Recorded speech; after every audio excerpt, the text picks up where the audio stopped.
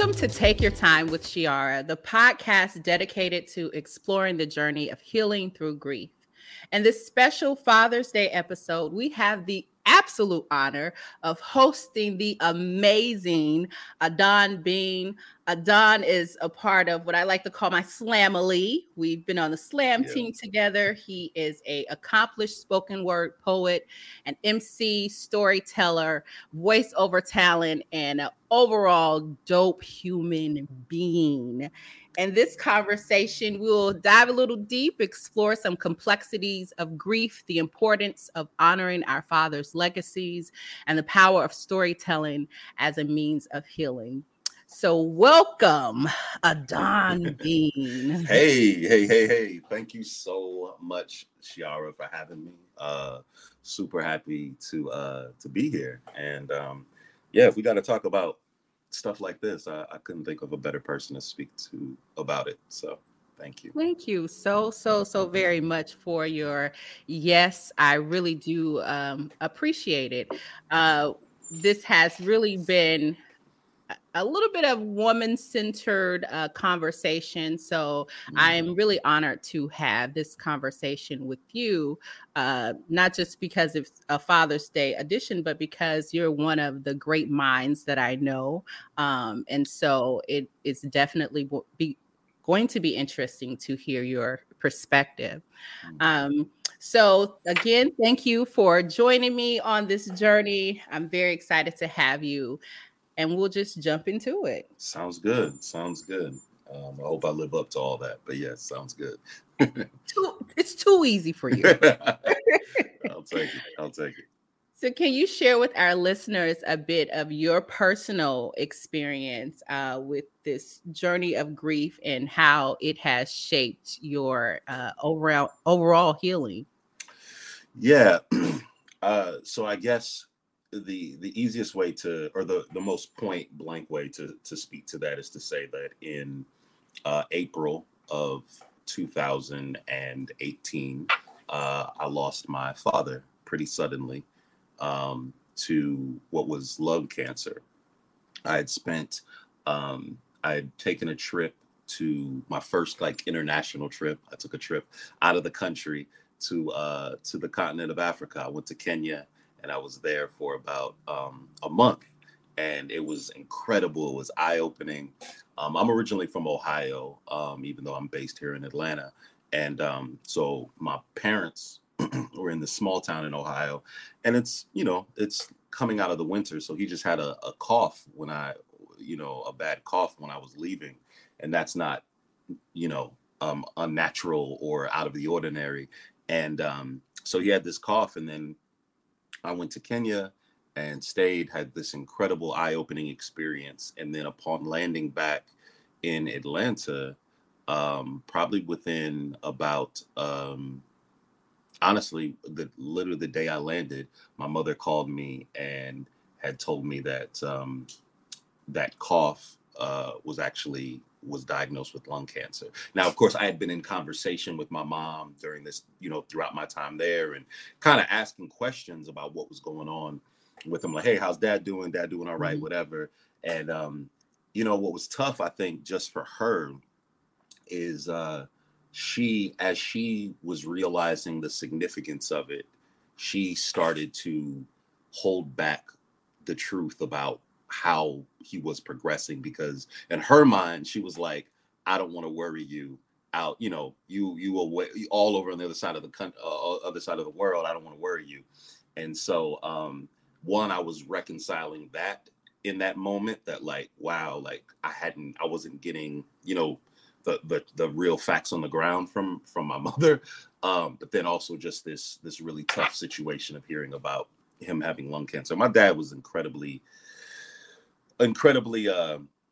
self-sufficient, independent person. So he's not someone that I've ever really known to be sick. So this was obviously impactful and out of the ordinary. And so anyway, I got that news, immediately bought a flight to head up to back to Ohio, was there with him for about close to a week. Spent time in the hospital, stayed overnight, and he was in good, decent shape. We just thought it was going to be a long battle, like that type of thing. And actually, I took a flight back to Atlanta to get some things done, and I wasn't here for longer than a day and a half. And I got news from my mother and the doctor that, like, hey, it's not looking good. You need to come back. And so I then got another flight immediately back up there, and yeah, he was gone in about within about 24 hours of getting up there. And yeah, it was definitely uh, it was so sudden. It was probably, like Yeah. I said, from when I landed back from Kenya, it was probably not even 2 weeks. He was gone, and in my head there was no real prep for it. There was no real, like, okay, I'm you know I don't know. I think I go back and forth sometimes about, like, what would have been better, like a sudden loss, like, something really tragic in that way, versus like a slow decline where I kind of deal with, get my head around and my heart around that process. And ultimately, I've landed in a place um, where I realized that the way that he transitioned was best for him. Um, my my dad, as I said, was incredibly a lot of machismo, very much a man's man type deal. He didn't do well suffering fools and having people wait on him, and he wouldn't have liked, the way that he could not get around by his on himself. And when I think about what was lying ahead, obviously this was 2018. When I think about what was lying ahead with the pandemic, my pops would not have done well having to wear masks or, Mhm. what I'm saying, any of the precautions and things that were in play, that had to be in place. So I think about that fact that, like, he even as independent as he was, he even left on his own terms. Yeah. And it's obviously, it comes with its own impacts on things that have been tough to deal with. But I think that that main part of grief, like, I've lost people before him. I've lost grandparents and uncles and aunts and things like that, but there's just no real substitute for a parent. A Yeah. parent that was present. A parent that Mhm. was really in your life. And um and he was that. And so when I think about my journey of healing, just to wrap to the end of that, the second half of that question, I mean, it's kind of defined everything since. I think I can't, it's almost like ADBC, you know what I'm saying, from my life, where I just kind of look at it and it's like it was before he passed and after he passed. And, like, before he passed, I was a different person. Like, Yeah. I went through life differently. I conceived of things differently. I dealt with people differently, and not night and day, right? Like, it might be things that are somewhat imperceptible to people. They'll be like, "Yo, Adán is, you always this demeanor, always this whatever." I'm not, though. I'm not. I can tell you without a shadow of a doubt that the way that um that kind of hole and that absence and that impact is such that it has impacted everything. It's touched every area of my life since then, from my relationship with other members of my family to my, like, dating, and my at the time I was involved in a relationship, to my art, to, you know crafting music or poetry or song, and even just my friendships, and what it means to be in someone's life. And so it is an ongoing thing.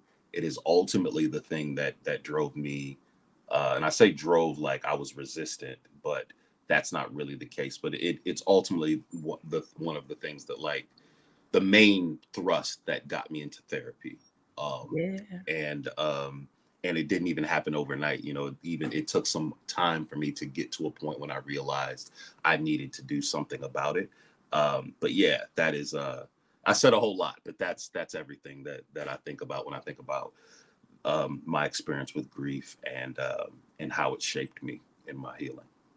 Yeah. In hearing you, there are parts of this that I definitely have never heard, before, and noticing like the similarities of just coming to that resolution after you think about, okay, would it been different if this didn't happen suddenly? Because my mom's transition was suddenly minding my business, doop to doop, and the next thing I get a phone call and the world is different, right? Yep. So I, of course, took some time to be like, well, what would it have been like if it was this way or this way? Until you finally get to that resolve of, no, this happened. I'm a fan of saying everything happens exactly the way it was supposed to happen, because there's so many things that, so many things have to be triggered and happen for anything to happen. So this had to be in its divine time. And when you're speaking about your dad and COVID, mine is my mom and Trump being president. I'd be Oh, like, this would, absolutely, absolutely, absolutely, this would have took her out anyway. So absolutely. it's No, best. absolutely. Absolutely. It was a double whammy. I remember, it's funny you say that. Before my father got, too bad and he was unable to like communicate and stuff like that. I remember him being in the hospital. I don't remember what unit we were in at this point, but I just remember talking to him and just kind of joking, because we always had this relationship where I was just like, you think you slick, you trying to leave now that Trump's in office, but like, nah, like you gotta hold this with us. And he's cracking up laughing, but no, I'm right there with you. It's the thing, it's funny you say that, Chiara. Like I am right there with you, where I'm like, it happened the way it had to happen, or needed to happen, or Mhm. divinely happen. And even though I agree with that, and that is true, it also doesn't invalidate our feelings of being like, this is unfair, or Yeah. this, why now, or damn it, I want to have a conversation with him that I don't get to have, or this next milestone in my life, he's not there for me to talk through it with, or to prep for it, or to rejoice in it, or to, you know what I Mhm. mean? Yeah. And like, to get to that point where you can hold both of those things at the same time, and say like, I agree that this is the way I agree that this is the way it had to be, but also, damn it, I want it to be different, or I Yeah. wish it was different. And it's a really mixed bag. It's a really tough situation. There's like, and I'm just kind of word vomiting everything about the story too. The other aspect of it too is like, so I have one sibling. I have an older brother, and when we found out about the situation, I went up immediately. He's here in Atlanta as well. He was married at the time, and and so I went up immediately to check on, pops and everything like that. And then he came up a little later because he was working, but then also his wife was pregnant with his second child. And what was crazy is that when we got the news that it was really looking bad, he my brother couldn't go. My brother couldn't travel up to spend the last moments with my dad, because my sister-in-law at the time was in labor. And so he had to stay in Atlanta and welcome the birth of his daughter. And she arrived, and within 24 hours, my dad passed. And and when she came, he my dad couldn't speak at this point. His hands were wrapped up, because he had kept been trying to take out the intubated tube in his throat and things like that. And but we were all in his hospital room, and we put the phone up to him. My brother spoke to him, because we knew at this point we were going to have to take him off the machines that were essentially keeping him alive. And my brother said some things to him. I wasn't privy to that conversation. He put the phone up and let my niece Google Gaga whatever over the phone to him. But I just thought about, it was so tough being that, like, she arrives while he leaves, and like they pass in the Mm-hmm. ether, you know what I mean? And it's also this added piece too, where I think for the longest time, not to tell my brother's story, but just to talk about all the various aspects of healing, I think that like my brother had a different, it was tougher for my brother to connect with his daughter, because he's grieving his dad, and he's Mm-hmm. like in this situation where like I I'm where I'm supposed to be, but also I'm not where I'm supposed to be. Like I'm here welcoming my child, but I'm not able to be there to say goodbye to my dad, and that's just it's a very, and the what you kind of can feel of, like, around guilt, and and I think even when it's tough, you think that, like, for so long I thought, like, was there something I could have done differently? Could I have, you know he was, could I have somehow got it detected earlier for him? It's just a whole bunch of things like that. But I think, to your point, you just have to get to this place where you realize that, like, this this is the story that's written for you. Like, this is what Yeah. it is.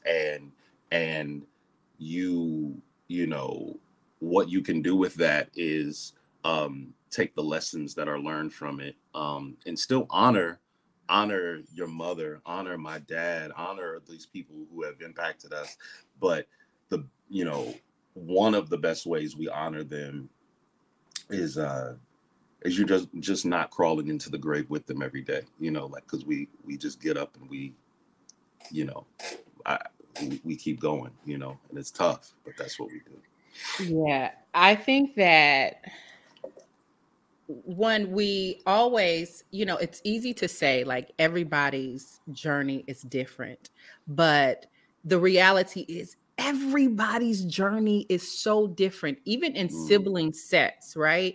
Because we're all experiencing things in our lives that are different. We also have different birth orders, right? And I really didn't recognize how different the relationships with my mother between my siblings and I were. Like, mm, they're totally different yeah, relationships. So yeah. they're grieving in totally different ways than I am, because one of my sisters has, well, both of my sisters have children, but one of them, like, my mom essentially raised her oldest two kids. Like, you know what I'm saying? So that's like a Mm, different yeah. perspective.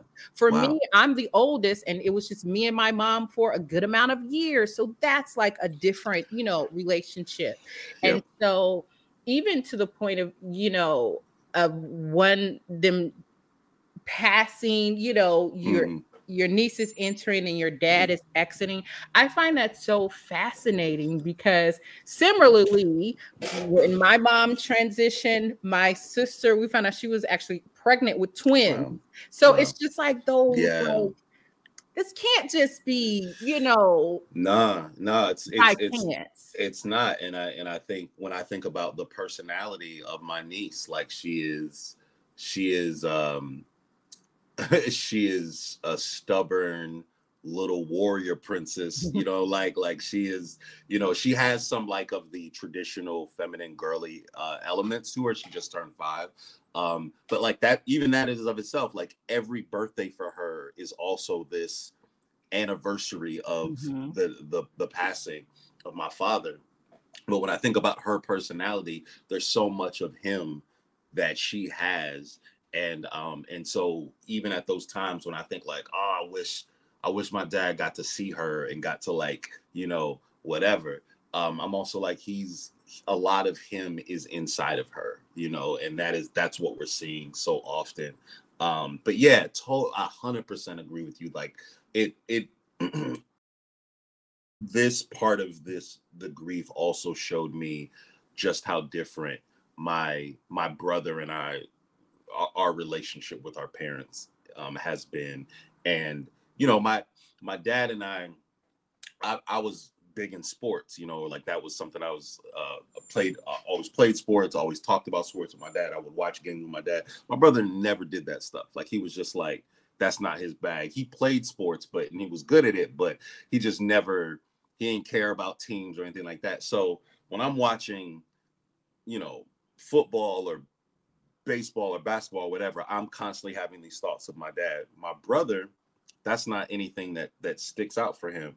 However, I didn't realize until he passed how often my brother would talk to my dad. They would call, my brother would call my dad so often, and he was getting lessons from my dad, or just talking to him about like what's it like to be a you know, a provider, you know, a man of the house, like, you know, I'm a father now, like all of these things that I was like, yo, I didn't even know this until, honestly, not even right after my dad. It was probably a year or two that I talked to my brother about it, or heard him talking about it. And I was like, I didn't even realize they, you know what I'm saying? I didn't realize they even spoke that much. You know what I mean? Yep. Because they have very similar dispositions, like very, you know, and so yeah, I just think that it is, there's so much that has been, I think, revealed by it, you know, like I often think about like when you lose a family member, or when you lose someone so close to you,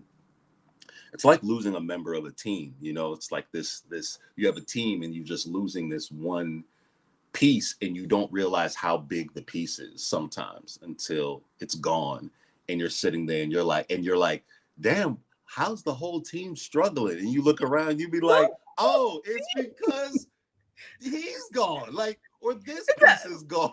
Like, For us, it's the coach is gone. the coach is going, you know what I'm saying? The coach is gone, and you sitting there like, damn, and you realize at that point all the work they've been doing this whole time. And so you're sitting there and you're like, damn, so wait, they used to do that too? Okay. Okay, we gotta redo the duties now. We gotta redistribute everything. And so that's like honestly, my mother has moved down here to Atlanta with the pandemic and everything. It stopped making sense for her to be up in Ohio by herself. She's 70 something years old. She just turned 80. So we brought her down. But like part of that is just like, yo, we need to consolidate our team. Like we need to get closer, because we can't spread the resources like we used to. You know what I mean? And part of that was like realizing that my dad and mom, like they'd been together for 50 years. They had just celebrated a 50th anniversary the year prior. And so yeah, I mean, it's one of those things when you realize like, oh, without him, or without this large piece, this large component, yeah, like everybody's got more work to do. Everybody has more on their plate, and we have to show up better. Like we all have to step it up more than we were before. And yeah, so a lot's revealed by grief. You know, I was laughing because I was thinking about, I've had to, speaking of consolidation, I've moved back home to Columbus. And I was thinking, you know, during the pandemic, this is almost year 2. And now it's like, you know, I miss my family. I miss being, you know, a part of those moments or whatever. But being back home now, every other day, I probably say, ain't no way y'all was calling my mama asking her about this stuff. Ain't no way. Is this what we were doing to her? Ain't no way. Y'all was stressing out my mama, calling her about this. Listen, you get like retroactively angry about like no, I feel that 100%. That's hilarious, but I feel that 100%. I have a better understanding of when my mom used to be like, just give me a minute, y'all getting on my nerves now. I'm like, well, I just called, not realizing I'm probably like the 4th call of the day asking her how to, why to. Ain't no way. Because now, you know, I'm the oldest. And so some of those responsibilities or those questions are, you know, passed down to me. Like, I'm not feeling good. Do you think I should? I don't know. I don't know. I have no clue. I'm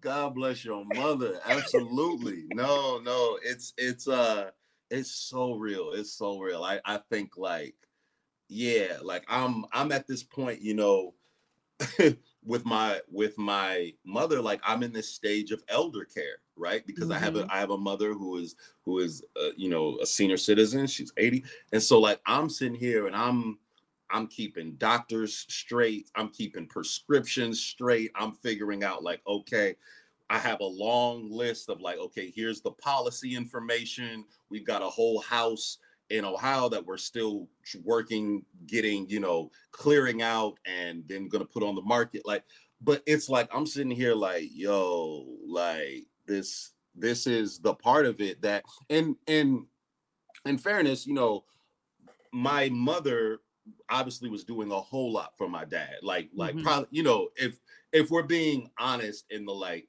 breakdown of like you know, household labor and emotional labor, like my mother I'm sure was doing more, and probably still does more to this point. That is unfortunately how things have gone. But I think about my mother and how often she talks about how like she has no connection to that house anymore Mm. because he's not there, you know. And in her mind, like we have to help go back there this summer to like straighten some things out. And we were talking about like, hey, like, because one of my pet peeves, Chiara, if you ever need service for someone, if you ever need me to help you move, one of my pet peeves about moving, although no one likes helping people move, is like at least have everything together. You know what I mean? Like I am, at least do that solid for me. You know what I mean? Don't make me show up and you be like, okay, cool. I'm still getting some things together, still back, whatever. So like that is a quick way to make me want to blow my brains out, right? So so I was telling my mom, I was like, hey, I know there's some items you're not really sure where they are. Maybe we get you up there a day or so early, you know, Mm-hmm. give you an opportunity to give a once over, do an inventory check, get some things together, and then I show up. My brother shows up. We get it not. And she said like, yeah, that's cool. And then she reached out a few days later and was like, hey, um, I don't want to face that home by myself. Mm-hmm. And I was like, got it, understand. She was like, yeah, she was like, I don't know. She was like, I'm not sure what I'm fearing. I'm not sure what the monster is, but she's like, I know that I do not want to be there by myself. And I said, you won't be there by yourself. Don't even worry about it, you know. And I think about that when I think about just people's presence, man. It Mm-hmm. looms large, you know what I mean? It's not even that, you know, it's not even that there's this sinister presence. It's just I think we learn a lot about, and this might sound so elementary and so rudimentary, but like we learn so much about the absence of people. Like we learn what people it's I'm essentially restating what we've already discussed, but we learn what people have provided when they have when they have removed themselves for whatever reason. And I think that with my dad, that is part of it, where I mean he was a pretty silent guy. He was, but he didn't wasn't really super sociable. But he just had a presence about him that filled up a space. You know, they Yeah. used to say this thing where it's like, you know, you have a presence that demands an explanation, right? Like he had one of Mm-hmm. those. You know what I mean? And and that is that is something that I think our family always, you know, kind of deals with. And I think even for the lives of my nephew and my nephew is what is he now? Come 11, on. Come 12, on. 12. Man, these boys, they just keep growing. But yeah, he's 12. And he got to know, he has plenty of memories with his grandfather.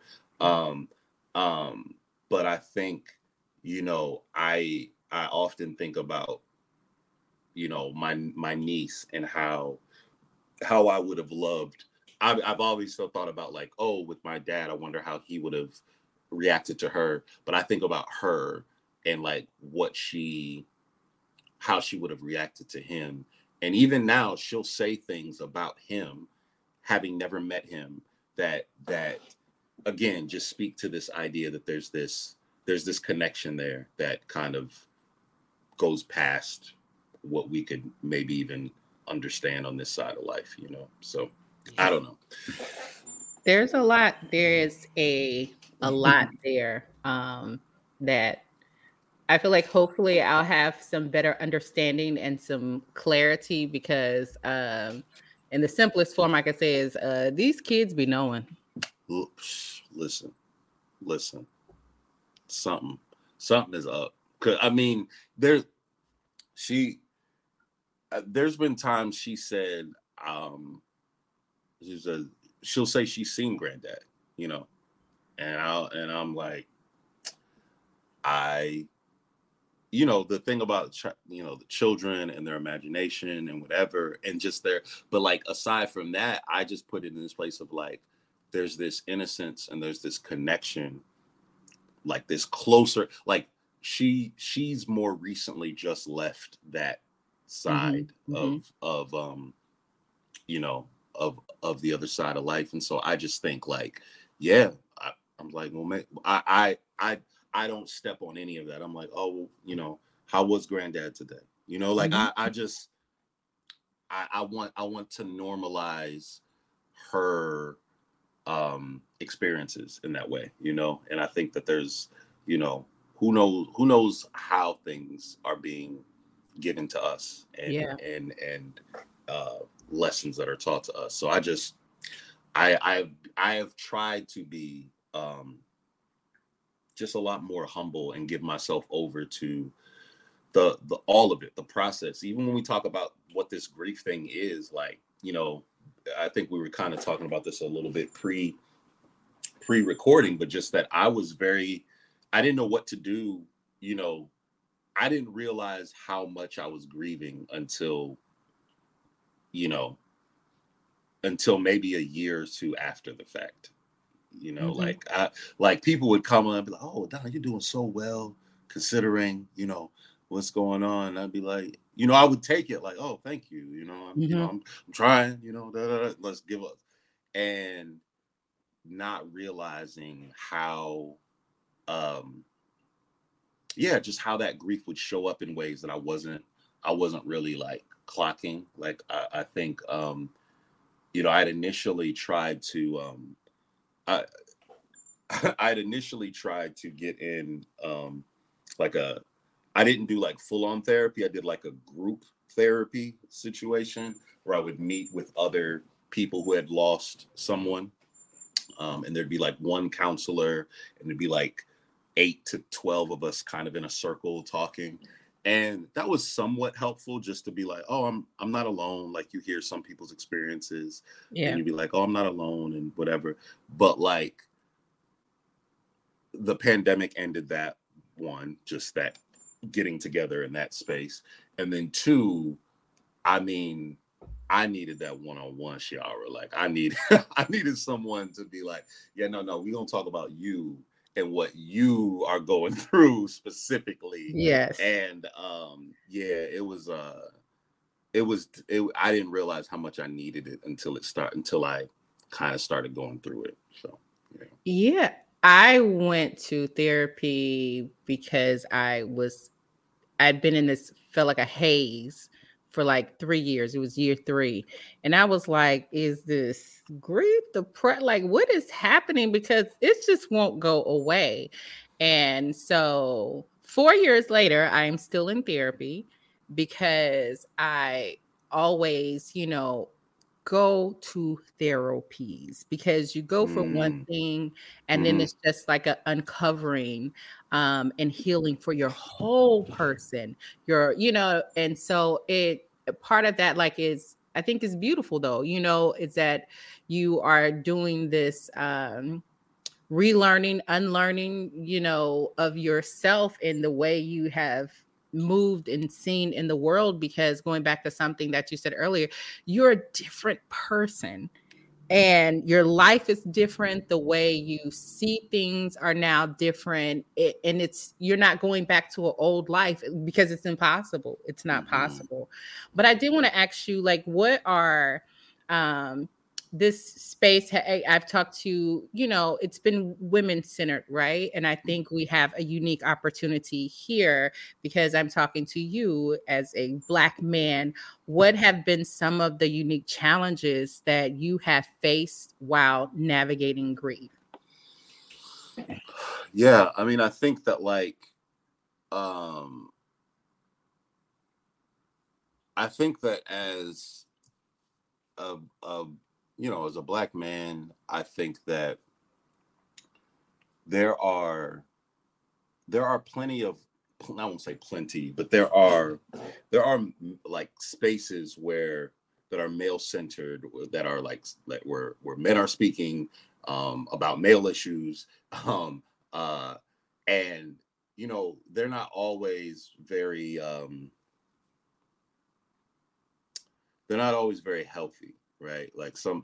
And I think that one of the issues that kind of I've encountered too is feeling like even when not in those spaces, like where do I go with like the burdens that I feel about it? Mhm. Because, and I think particularly for men who maybe have had some level of awakening, which I would just put myself on that, humbly put myself on that, Lord, or have some level of awakening, was like, oh, like I don't want to burden, you know, the women in my life with this issue. I don't want to, there's some of this where I'm like, I don't want to um, use this as license to kind of labor someone else. But at the same time, I would keep so many things inside and not realize that and think that I was kind of keeping it up. Like I was like, hey, I'm doing okay. Like I'm doing all right.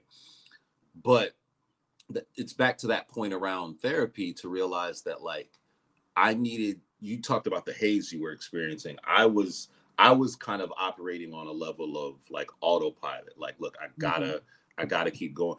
And part of that comes from this too. And I'm sorry for rambling about it, but part of it comes from this idea of like the year before my dad passed, I took that step of becoming a full-time artist, creative, or whatever. And so I had stepped away from a comfortable corporate-ish job where I was like, oh, I've got benefits, I've got this, I've got all this lined up. I was like, oh, I moved out into the space where it was like, oh, I gotta make it. I gotta make the magic happen. And so that first year, 2018, which is when my pops passed, because I had stepped away from that corporate work, I had a lot more freedom to be there immediately for my family, Mhm. show up in ways, right? So that was the blessing there. The drawback though was like, yo, I'm scrambling to I gotta also hustle. Like I Mhm. don't have the luxury to just be like, okay, I'm just gonna take a sabbatical and deal Yeah. with this. It was like, no, I've got to produce. I've got to gin up work. I've got to produce. I've got to set up work for the future. And so I got into this tunnel vision space where I was like, I'm just gonna hustle. Like I'm literally just gonna I'm not gonna say no to anything. I'm gonna take every gig. I'm gonna do whatever. And then I'm also I'm trying to maintain at that time a relationship, and it was just really, I was burning myself out, and also I was filtering a lot of the hurt and a lot of the disappointment and a lot of the anger. I was filtering that into interpersonal relationships in ways that were subtle, right? Ways that I wasn't really staying on top of. And I think that also the way that grief impacted that too is that I think that there's a lot of ways that we can just try to escape. And so I was trying to escape into work. I was trying to escape into, you know, just I mean, I'm not really like a I don't go overboard with alcohol or weed or stuff like that, but I definitely would I was doing it a little bit more than I normally do then. I was doing it a little bit more than I normally do here. And just kind of realizing how off kilter I was. Like it Mhm. wasn't really, me. And again, you couldn't tell me that at the time. Like, I felt like I'm doing okay. You know what I'm saying? Like, if someone were to say, like, Adán, you know, like, what's going on? I'd be like, no, I'm fine. And I might even be able to, like, shoot the breeze with you and tell you, like, yeah, no, I'm, you know, struggling with this, but overall I'm doing okay. And I just wasn't, you know, I just wasn't. So I think that, like, what I had to do is, what I found out to be more exciting is that, like, once you, and this is honestly a testament maybe to the people I've had in my life, and the men particularly that I've had in my life, is that once that once that level of, like, once I showed, or sometimes they did, like, a willingness to, like, step past the facade and just be, like, really real about something, like, once they broke that fourth wall to some degree, it, like, it would open me up to be like, wait, it's okay for me to, like, really tell you how Mm-hmm. I'm feeling about Yep. this. And then so, man, I mean, there'd be times where I would just be, like, just on the phone crying, like, just, like, in tears, like, what the, I don't know if I can cuss, but, like, I was just like, what the you know what I'm saying? Like, Yeah.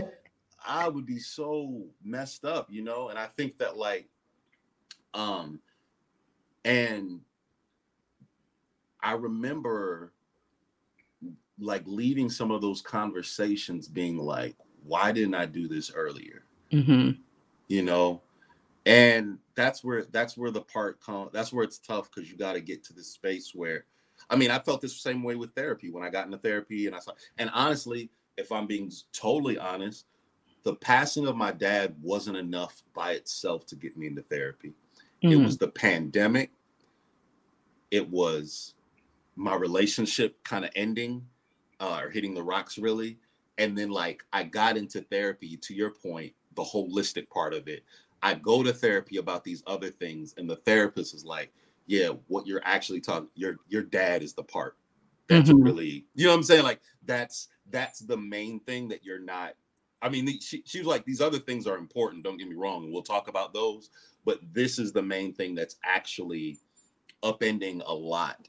And I remember going through that and being like, why didn't I do this earlier? Why didn't I do this earlier? And honestly, it just requires a level of grace to have with yourself, to Yep. say, you do what you know to do when you know to do it. And I wasn't I wasn't in a headspace. I wasn't prepared. I wasn't at the point in my life where I could accept what I needed. And so that's one of the things that I always try to tell people, that even when I go out and perform and travel and get to do things, even at colleges and things like that, and I always try to tell people, like, look, like, you life is gonna hit you in the mouth, like, it's gonna really, like, swing on you. And I just, outside of setting up a good team around you of people who care for you and love on you, aside from doing that preemptively, just have enough humility and grace to with yourself to say, like, look, I need help. and Yeah. um and and it's not always easy to hear, it's not always easy to do. I still struggle with that, even now. But going through this process has been really helpful, and as a Black man doing that, because I've realized how many other Black men are also hurting and Yeah. also wishing that someone would have come to them and given them license to say, like, oh man, well, if we being honest, I feel this way about and I have a brother right now. I hold him. He's one of my best friends. I've known him since college. And we have two totally different tracks of life. You know what I mean? He's Mm-hmm. married, 5 kids, all of this stuff like that. I'm out here, but we check in at least once a week, every week, and, like, literally have been walking through life together. And I don't know where I'd be without him. Yeah. I think it's important, the people that we befriend, the people that we create, our tribe out of, Yep. because I know Community. for me, it was my people who let me know, that gave me permission to unravel. Yeah. Yeah. Yeah. And that is something that I felt from the beginning of the like, I'm about to wail, I'm about to roll around, I am about to, because immediately and it's because, we don't talk about grief, so we don't know what to say. We don't know how to, it's on the end of, we don't know what to say, and then we don't know how to ask for help. And I just can not imagine how much more intensified that is as a Black man. You know what I'm saying? Like, since, it's all, we already live in a society that's go, push, be. But then on top of that, men, it's go, push, be, and don't be emotional. Go push be and don't express yourself. And so I'm always interested in what does that look like. And not to cut you off, Chiara, but I'm curious, like, just from your experience, what has it, you got that permission kind of early on, or the license to unravel, which I think is a perfect way to phrase that. But like, how has the experience been? Your mother passed when? How long ago was that? 2016. 2016. Yeah. May mark 7 years. Okay, so through these last 7 years, has it been something where, like, I guess I'm curious, I'm always curious about this, like, how has the grief changed over the years for you? Like, and we just having a conversation, so I'm curious, but yeah. But like, how, like, has it been more like when it first happened? You talked about like the shock of it all and just being like having to wait, what, like, huh? And then I don't know if you immediately went into this phase of like, all right, well, we got to do this, like, like, regardless of whatever's going on, I'm the oldest, I've got to blah, blah, blah, blah, blah. And then I don't know, then maybe that was the haze part of it where you were just kind of existing. But like, have you seen that? Do you have particular times of the year where the grief is more pronounced, or is it something where there's really no telling, it just kind of hits when it hits, or is it less at this point, or I don't know. How has the grief been for you? I feel like it's a mixed bag, right? So, like, of course, you explained it like to the T, right? When it first happened, there's this shock. And then because things have to get done, I am, a project manager by nature, right? So you go into event activation mode. So it's like something that like just turned on in my mind of all of these things that have to happen. And then like, in my family, I'm the go-to person. So now I have to make sure that everyone else is straight and everything is at least attempt to carry the things at a level that my mom would. But I'm not my mom. So this is like, another part of like, this is like super heavy. Then there's, I for a long time didn't think that I was like had any anger, because for me, the last day I saw my mom was like at Java Monkey on Mother's Day, and we had the best experience. So for me, that provided some like, this is divine. I didn't have a lot of questions about like, I could have did this different, et cetera. Like, because I knew that the last time we encountered each other, it was like the height of all the love that we could, share with each other. So, and another part that I guess I don't share often is that, so my sisters found my mom, and so they have that different experience. And so when we went to, handle the body at the funeral home, they were like, do you want to see the body? And my youngest sister was like, no, to me. And so I never saw my mom not in her body. Got it. So for me, it's almost like, it's some days I still wait for her. Like my mom was a jokester. I still wait for her to be like, girl, I'm just playing. Right. And so it's that type of longing. But I think around May in particular, because it was Mother's Day, and then a few days later she transitioned. So that's like difficult sometimes, but I've been trying to find like ways to like honor what I'm feeling inside. So some days, some months I know I want to be by water. I have to go to the beach to like cry, release, do all of those things.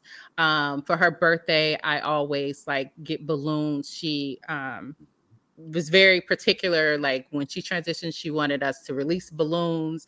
And so for her birthday, I write messages on the balloons and release them. Like that's my thing to do every year. So I write her all the things like, girl, come get your kids. Like, you know, I love it. You know, but I do those things. But there are, so I won't say that it lessens, it just kind of shifts, right? So I can talk about it without, you know, bursting into tears. But just like 2 months ago, I went to a food festival and I saw a mother and daughter, and it reminded me that, hey, you know, these aren't experiences that I'm going to have, or, you know, it just, but I think also going to therapy and really understanding that two things can be true at the same time, because it took me also a long time to kind of recognize like, my childhood was a little bit traumatic, right? And I felt like I couldn't say that or acknowledge that because I was somehow dishonoring my parents or dishonoring. No, it could absolutely be that they did the best that they could, and absolutely y'all traumatized them out of me. Like, you know. So that was really huge for me in my journey and my healing, and knowing that, okay, my parents did the best that they could, right? But there's still some things that I have to unlearn, and still some things that I have to tend to for me that, you know I would have never sought any type of help, or, you know, I to like even just identify that, oh, this didn't happen in everybody's childhood. Oh, that was normal. Like, for sure. Oh, you're kidding me, right? Yeah, for sure. So, and, you know, and being in therapy, and my therapist be like, you'll run that back again? Like, Absolutely. No, that's that's so good. And I think about that. I relate to a lot of that, so much to that, because I think for me, when I think about like the years since, like, to your point, my dad was 70, about to be 70. He just turned 76, 75. Sorry, 75 when he passed. So my dad was, you know, my dad just got around. He was an independent dude, did all these things. So I have all of that history of him moving like that, and maybe like a week and a half of him being in a hospital bed, unable to really get around. And so my memories are filled with him as a, you know what I'm saying, as a robust, spry, you know, man getting around. And so when I think about the blessings, right, I always go back to this, like, what are the small blessings? Is like, I don't have this like 10 years of seeing him whittle away and become less and less of like a physical presence. It's like, nah, that was a lion of a man who just kind of like, you know, he went out to pasture in that way, right? So I think about that too. And I think, like, you know, to your point around like the times that go by, like his birthday, my dad's birthday was in February. So much of my family is front loaded in the year, like birthdays and celebrations and things like that. So his birthday's in February. He passed in April. And then like what's coming up, Father's Day, is like I'm normally in my head, I'm like, I just have to get past Father's Day, because like all of our family's birthdays are in the front of the year. You know, I'm in May, brother, mom, January. So like so much of it is like I just got to get through Father's Day. And so there's some years Father's Day comes and I don't, it's not really that big of a thing for me. You know, like Right. I can see other people post their dad. I'll like the post and keep it moving, you know, like all of that is fine for me. Some years I'll see it and I'm like, yeah, no, I can't do this. Yeah. I Hmm. can't do this. Like what are we what are we doing? Nah, I can't do this. Um how dare, like I get offended, like how dare y'all post your dads? What? You know what I'm what? How like how selfish are, do you know what I'm like in my head there's these thoughts, right? Like, and so, but it's not all the time. Some, and like I can go through years where his birthday will come and go and I will think about it. I'll honor him. I'll, you know, I normally on his birthday I will play Nina Simone because he loved Nina Simone. So I'll be playing Black is the Color of My True Love's Hair, Mississippi God, like all these tunes that he loved. And so I'll think about him. I'll think of, like the music he listened to, the Carlos Santana and the Sades and the Paul Simons and all these like quirky artists, that things like that my dad loved. So I'll think about him in that way. But then sometimes I won't think about him at all. I will be overwhelmed sometimes when the Braves won the World Series the other year or Hmm. whatever, and my dad, he loved these other sports, but like baseball, like men of a certain age, baseball was like their thing, and so I think about I uniquely associate the sport of baseball with him, and so it could be opening like the other week it was the Outcast, it was like an Outcast themed at the Braves Park or whatever. And I just thought about, not that my dad, I was gonna say not that my dad was not a fan of rap music, which is another thing I loved about him because we just, my dad was about this smooth jazz and this jazz music, and you know, I always joke my dad could beat any radio into smooth jazz submission. It didn't matter if he could be anywhere in the world, he would find the smooth jazz station. But I'm bringing this up to say, like, he would, when I think about baseball, I think about him also, and I just think, have you heard that ball in a box grief theory thing? Mm-mm. It's kind of like popular, but it's basically this idea that like grief is like that. There's this box, and uh, there's a ball in it, and there's this red button that is pain, right? That's your Hmm. pain. And when it first happens, the grief, you know, the loss is, the ball is really big. Hmm. So it's, no matter what happens, the ball keeps hitting that red pain button pretty often. And as time goes by, the ball never leaves the room. It just gets a little smaller. And Mm. so the ball will still move around, and it'll still on occasion hit that pain button, and you'll be like, Lee, I thought I was good. But it's less. It's not Yeah. as frequent as it was before. And that's what I think about a lot with my experience, is that like it's not that I miss him any less. I Yep. still miss him so deeply, so tremendously. There are still, every single waking day, I think about if he was here. But you know, I think what I've learned over time is like not to like resist that grief when it comes, and to just go along with it. And for as long as it wants to take me, you know, Hmm. and then I realized like, oh, you know, like I'm gonna get through it, you know, like it's I don't know. I'll get through it. And I think that before the grief would come and I would run from it, or I'd try to block it off, or I'd be like, I can't really deal with that right now, or yeah, I deal with it and then like not really deal with it. Hmm. I think that now I'm in that place. I've gotten into a better place. And I'm saying this, and you might see me next week, Shar. I'll be like, yo. But no, I just think that that's probably the reason why I asked you about your experiences, because it is pretty similar to mine that way. Yeah, I've just been learning surrender.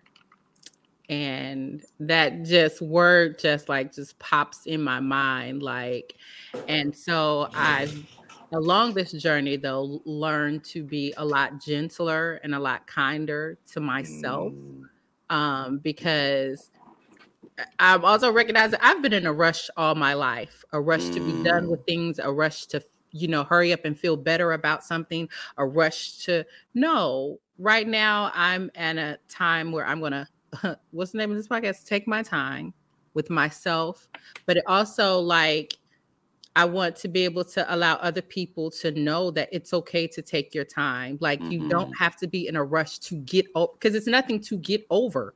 Like Yeah. you're going to experience this hole, this missing piece for the remainder of your, being, in this realm. And it's okay. It's Yeah. okay. And Yep. you're not the only person. And so now Yeah. when I ask people how they're doing, like I really mean that. Like, Yeah. how are you doing for real? And I think that because we live in a space of like, Facebook and all of that stuff, I think it's easy to like leave people behind in their grief journey, Mm-hmm. because it's easy to be like somebody else got it, like, I can leave a message on your wall, you good. But I try to be a little bit more intentional, like, yeah, I get Mm-hmm. my reminders from Facebook, but if I got your number, then I'm going to text to see like how you doing, you good, like happy Absolutely. birthday to you, like just to stay connected, to know like this number still work. You can use it, and I'm here for all the things. If you As need a somebody to listen to you cry, if Yeah. you try to hold your hand, call me. I will Yeah. come. It'll No, just, you know. I will be a testament. Even on this podcast, you've done that. Like I remember, even through the podcast, through the pandemic, another P word. You would just reach out sometimes, just be like, "Hey, just want to check in with you. What's you doing all right?" And I think that because that was so ain't none of us been through a pandemic before, so like Mhm. we were so disconnected, and like just needing to be like, oh, I might just need to like feel the familiarity of someone that I know checking in on me, and you definitely have done that. And I think too, and I don't know if this is your experience as well, and I know we're getting up to time, but just that you have, like, I know that I feel when someone has gone through loss, their words of comfort mean something so much greater to me Mhm. than people who I maybe just, not that people don't mean it, but just when I know you've experienced a pain, like you, you and someone else could say the exact same words, but there's this weight that I'm like, oh no, you know what this feels like, you know Mhm. what you're talking about, and that is part of like one of the orients and things that I keep in mind when I recently had a friend who lost. I say friend. We're more associates, but we're connected on all social media, so it feels a lot closer than before than other people, I'd say. But she has lost her mother on her daughter's birthday, and like less than a month later, she lost her brother. And I remember, and I reached out to her, and it's like just told her like, hey, like I honestly, I did a lot of the things that people did for me, that I had people Mhm. show up for me, which was, I have a good friend, Jack. Mhm. Jack Preston reached out to me when my pops passed. And Jack and I were cool, but there was this other level of, he sent me a message because he had lost his dad. And Mhm. he just sent this message and said, hey, you don't have to respond right now. You don't even ever have to respond to this. I'm just sending you this message to say, I'm here. I know this is tough right now. Um, I care about you.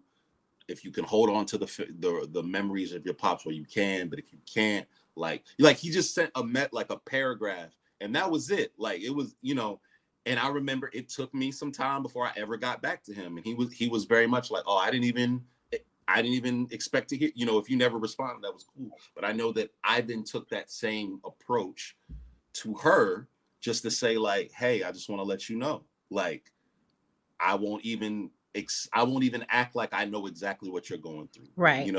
but I will tell you, you know, you have people here who care for you, who love you, who are in your corner, you know, and that just, it can mean everything. Like it Right. may not seem like it, but it can mean everything, because when you're going through it, when you're spiraling, and you don't realize that you're spiraling, it can be reading even these electronic messages on Facebook or via text or in your DMs or whatever. It can be reading these messages that you might not have the strength to engage with, but to read them and say, like, here's someone showing me care, love, kindness, appreciation, and holding space for me. And that can honestly give you enough strength to get through the next hour or the next day or the next week. So, yep, 100%. It's one of those things. Yeah.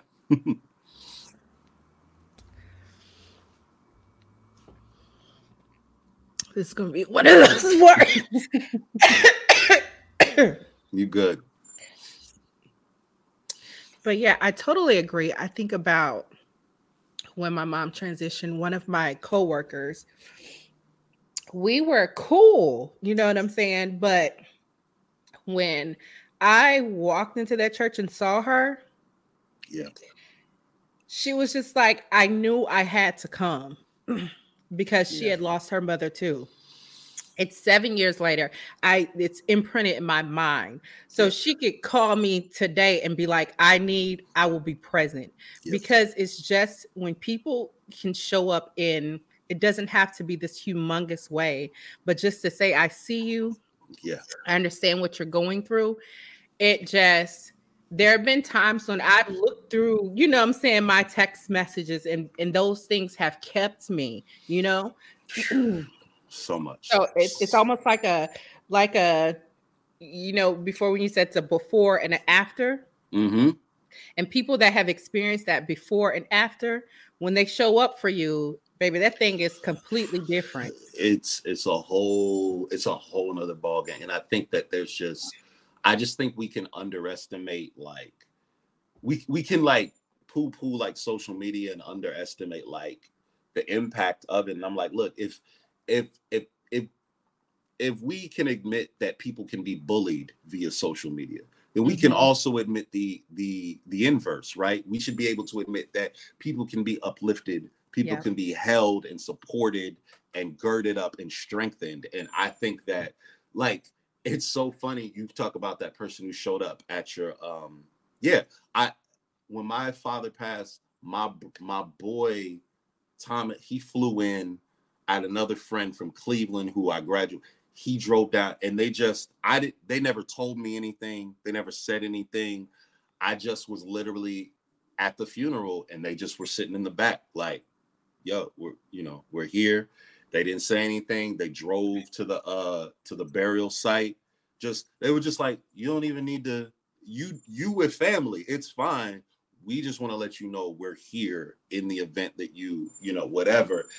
And I'll never forget that. Never forget that. And coincidentally, earlier this year, one of those friends, his mother passed at the top of the year, and without question, I was on a flight to New York to go see him and help him bury his mother. And I just think that, like, there's there's a lot we don't talk about with Kanye Omari West at this point in life, but that song Roses, when he talks about, when uh, uh, we show up, we're the roses, that's what we are, and so yeah, we can, it's just so important, so for sure.